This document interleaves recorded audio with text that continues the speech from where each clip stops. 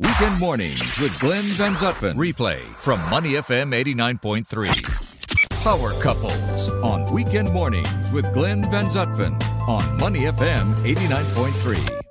My power couple today, Glenn and the Flying Dutchman from 1FM. Welcome, guys. Good morning, Glenn. Good morning. Thank you so much for having us. I don't think we've ever been referred to as a power couple before. No, never. Although sometimes we act like a couple.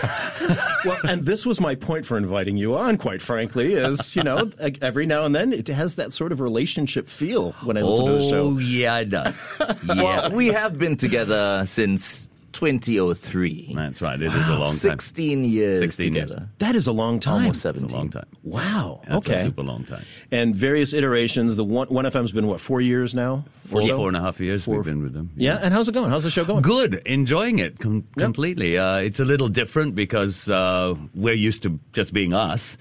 But here we have producers. And He's very different now. We never used to quarrel so much. These days we quarrel all the time. This is what happens when you grow older, This is what happens with power couples. That's right. With relationships. It's true. I totally get that. And for our listeners that aren't familiar with the studio layout, you are literally just, 5 meters down the hallway. Your studio is. Yeah. And run into you guys every now and then. And about 4 or 5 months ago, I was doing a morning shift filling in for Elliot Danker. And after that shift, I'm like, wait a minute, I need power couples all the time. What if I ask these guys? And I have to say, a few eyebrows raised within the halls of Money FM. Okay. When I said I'm going to have you guys on. But you know what? This is the thing. Usually I have married couples on that are professionals, that do all the things. I had Adrian and Tracy Pang on last weekend, Yeah. So we have people from all walks of life and doing different things. And I thought, you guys are definitely a couple. Well, yeah, I guess. Well, in the professional sense. In the right? professional sense. Yeah. We just couldn't turn you down, Glenn. Well, thank because, you. you're like one of the nicest people we know. Well, thank you very much. That's very kind of you to say. And plus, you had nothing else to do on a Sunday morning, I'm sure. That's true. No, Nothing. Hey, so let's talk about, as you guys have worked together over the years, what have you found out about each other? How have you learned to work? Because one of the things all couples have to do is figure out their rhythm, the way they work with each other. Have there been noticeable things that you guys have had to kind of come together and learn about each other? Well, I think the one thing working with Glenn that you have to understand is Glenn always thinks he's right. That's the one thing you learn to deal with real quick. So if we were a real married couple, which side I'd be on. Yeah. He's definitely the husband here. Whoa. I'm not going to let you be the wife. Oh, this is getting interesting fast. I wasn't expecting this until minute 7 or 8. But we're good. No, we'll get right into it. I was thinking more the wife. No, you're not. Kidding me? No, you're not. Because you see, Glenn's a split person. He is one person on radio, he's one person on air, and one person off air. Pray tell, what are those two people? He's very strong, very opinionated on air. Yeah. I tend to feel that off air he's a bit of a marshmallow. I'm the opposite. He's very much the opposite. He is one of the most caring people I know. Yeah, all right. Seriously. Off air, he is incredibly caring. And I think that's what endears him to a lot of people. And you're saying on air, he just doesn't give it on? He doesn't give it on. He doesn't. It's like a switch goes on. A switch goes on. Because I think, and I've said this so many times over the years, Glenn says on air what people in Singapore want to say but dare not say. Oh. And that is important, right? That is his secret. Yeah. That is his secret. Yeah. What? Now, equal time, rebuttal. Glenn, come on, Glenn on. No, I think I'm kind of like a Beyonce. She did an interview once, and she said, when she's not on stage, she's totally introverted. She's a completely different person. But once she steps on the stage, right, boom. Yeah. You see the Beyonce we all know. Yeah. I'm kind of like that. Like, I'm sitting right here, and I'm, I don't feel like the Glenn on 1FM. I feel like a guest right now. Yeah. Which, and in I fact, feel you honored are. to be here. here. Oh, well, thank you. I guess I have a radio persona. Yeah. And that's that radio persona. This is the other thing I think, that being on one side of the mic and then figuratively on the other side, right? Yeah. So today, usually you are the guys that are pushing the agenda, pushing the show. And today you are totally at my mercy. Absolutely. Yes. Yeah, I was thinking about this coming in. And we know the power that you have. I got your faders right in front of me. I know. I can cut you off at any minute, or I can turn you up a little bit. Yes, I can do that too. Yeah, okay. When you look at the show, over the arc of the show over the past 4 years, it seems like in recent times you've gotten into more issues. Initially, I think it was a little bit happier talk, but now you're actually getting into things, Movember and different things that are happening around Singapore, the scooter issue, and lots of things that honestly actually matter to a lot of people. But you're doing it in a way that's very accessible to the audience. Yeah. Is this a purposeful thing, or is it just because you two are kind of in your own headspace moving into a new direction? We try to keep everything light. We try to keep it light, but we try to keep it real, and I think that's really important. What's also helped us with these more topical issues is the fact that we go live on Facebook. Yeah.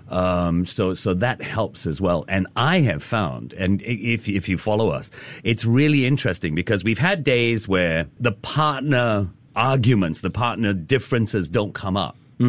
And you get a certain viewership. The minute we have a difference of opinion, the minute the voices get raised, the minute tempers become a little frayed, everything just goes through the roof. So I'm figuring that I think deep down inside, a lot of our listeners and our viewers are very Jerry Springer oriented. I see it as a mix of Jerry Springer, Friends, and Family Ties. Yeah, but pretty much. Singapore doesn't have any trailer parks. Wait a minute. I don't know.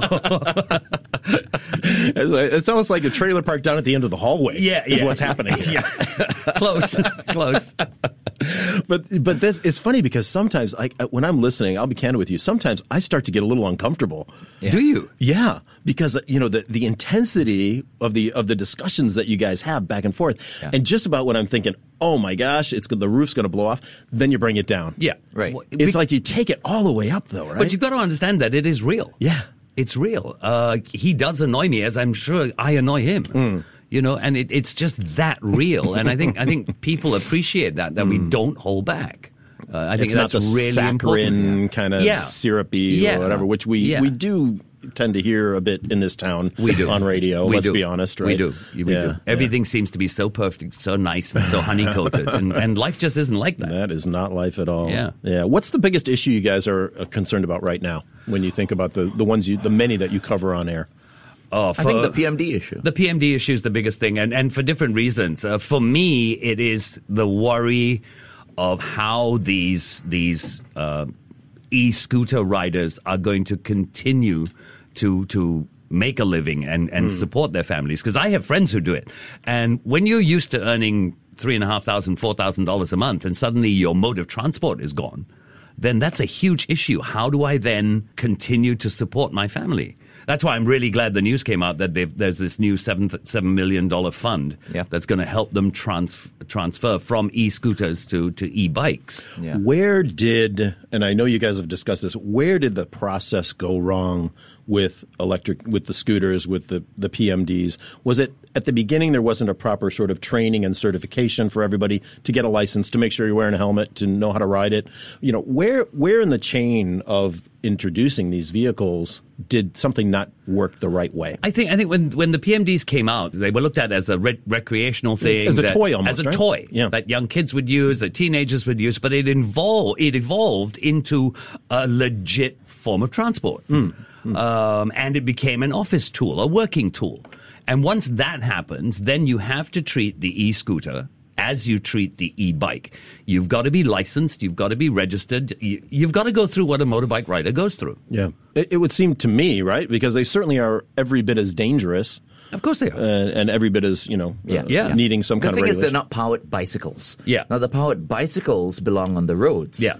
But as you mentioned earlier on, the e-scooters were everywhere. Toys. Unfortunately, there were some people who modified the e-scooters and made them even more powerful than some motorbikes even. We've seen the videos of e-scooters going past cars. Crazy. It's going 60K, 70K. Oh, no, the record in Singapore is over 140. I mean, seriously. Yeah, it's crazy. It's unbelievable. Yeah. And so when that happens and e-scooters are are traveling on footpaths, then everyone's in danger. And so I think as much as this may affect the group of people you're talking about, FD, it is absolutely a necessary move. Yeah, and it's dialing it back in a very drastic way, and then I would imagine at some point it'll loosen up in some degree.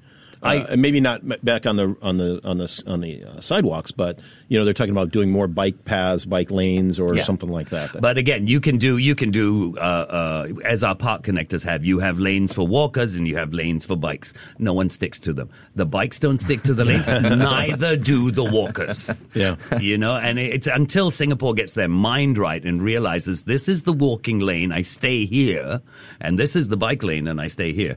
You're going to have accidents. Yeah, anyone who's familiar with East Coast Park will know that this has been a problem for decades.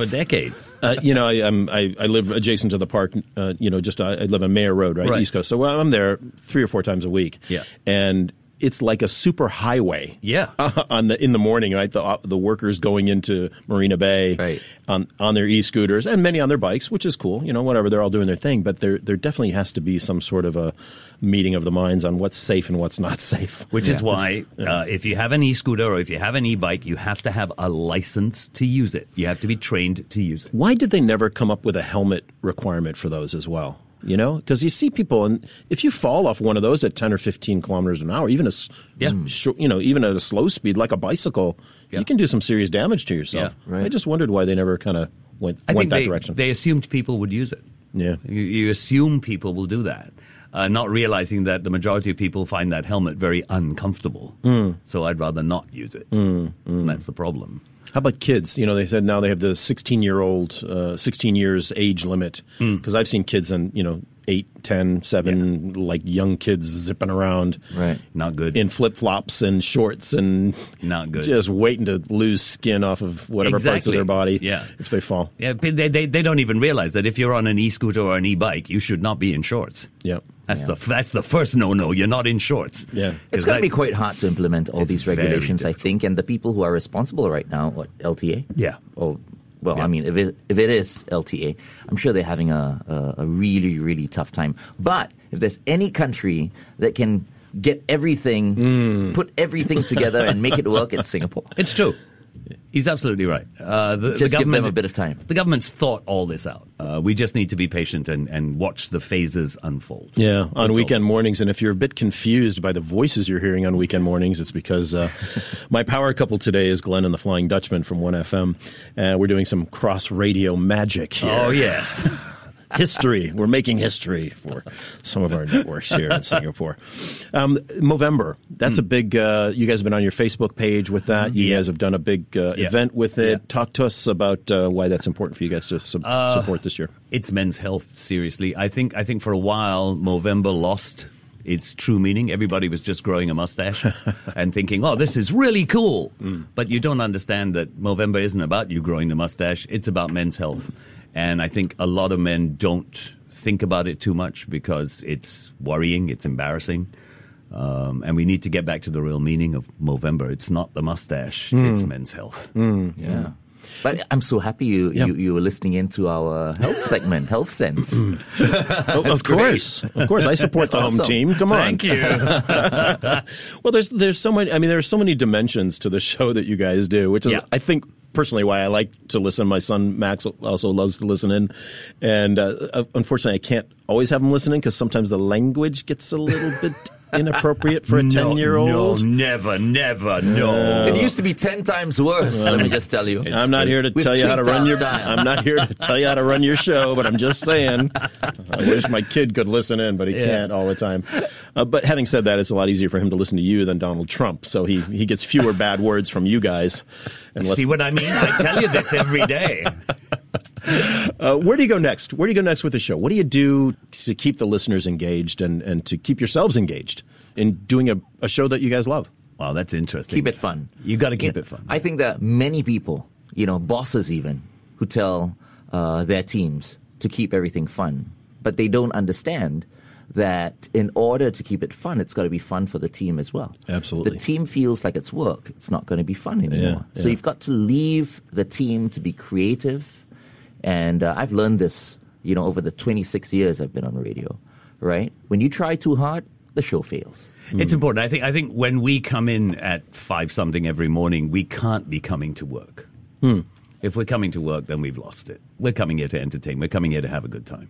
Yeah. And as long as we can keep doing that, we'll have a good show. Well, as long as there's e-scooters and men's health and all kinds of other things going on, you'll have plenty of fodder, right? Absolutely.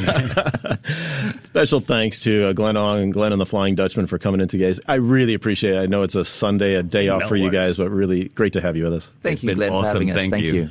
To listen to more great interviews, download our podcasts at moneyfm893.sg or download the SPH radio app available on Google Play or the App Store.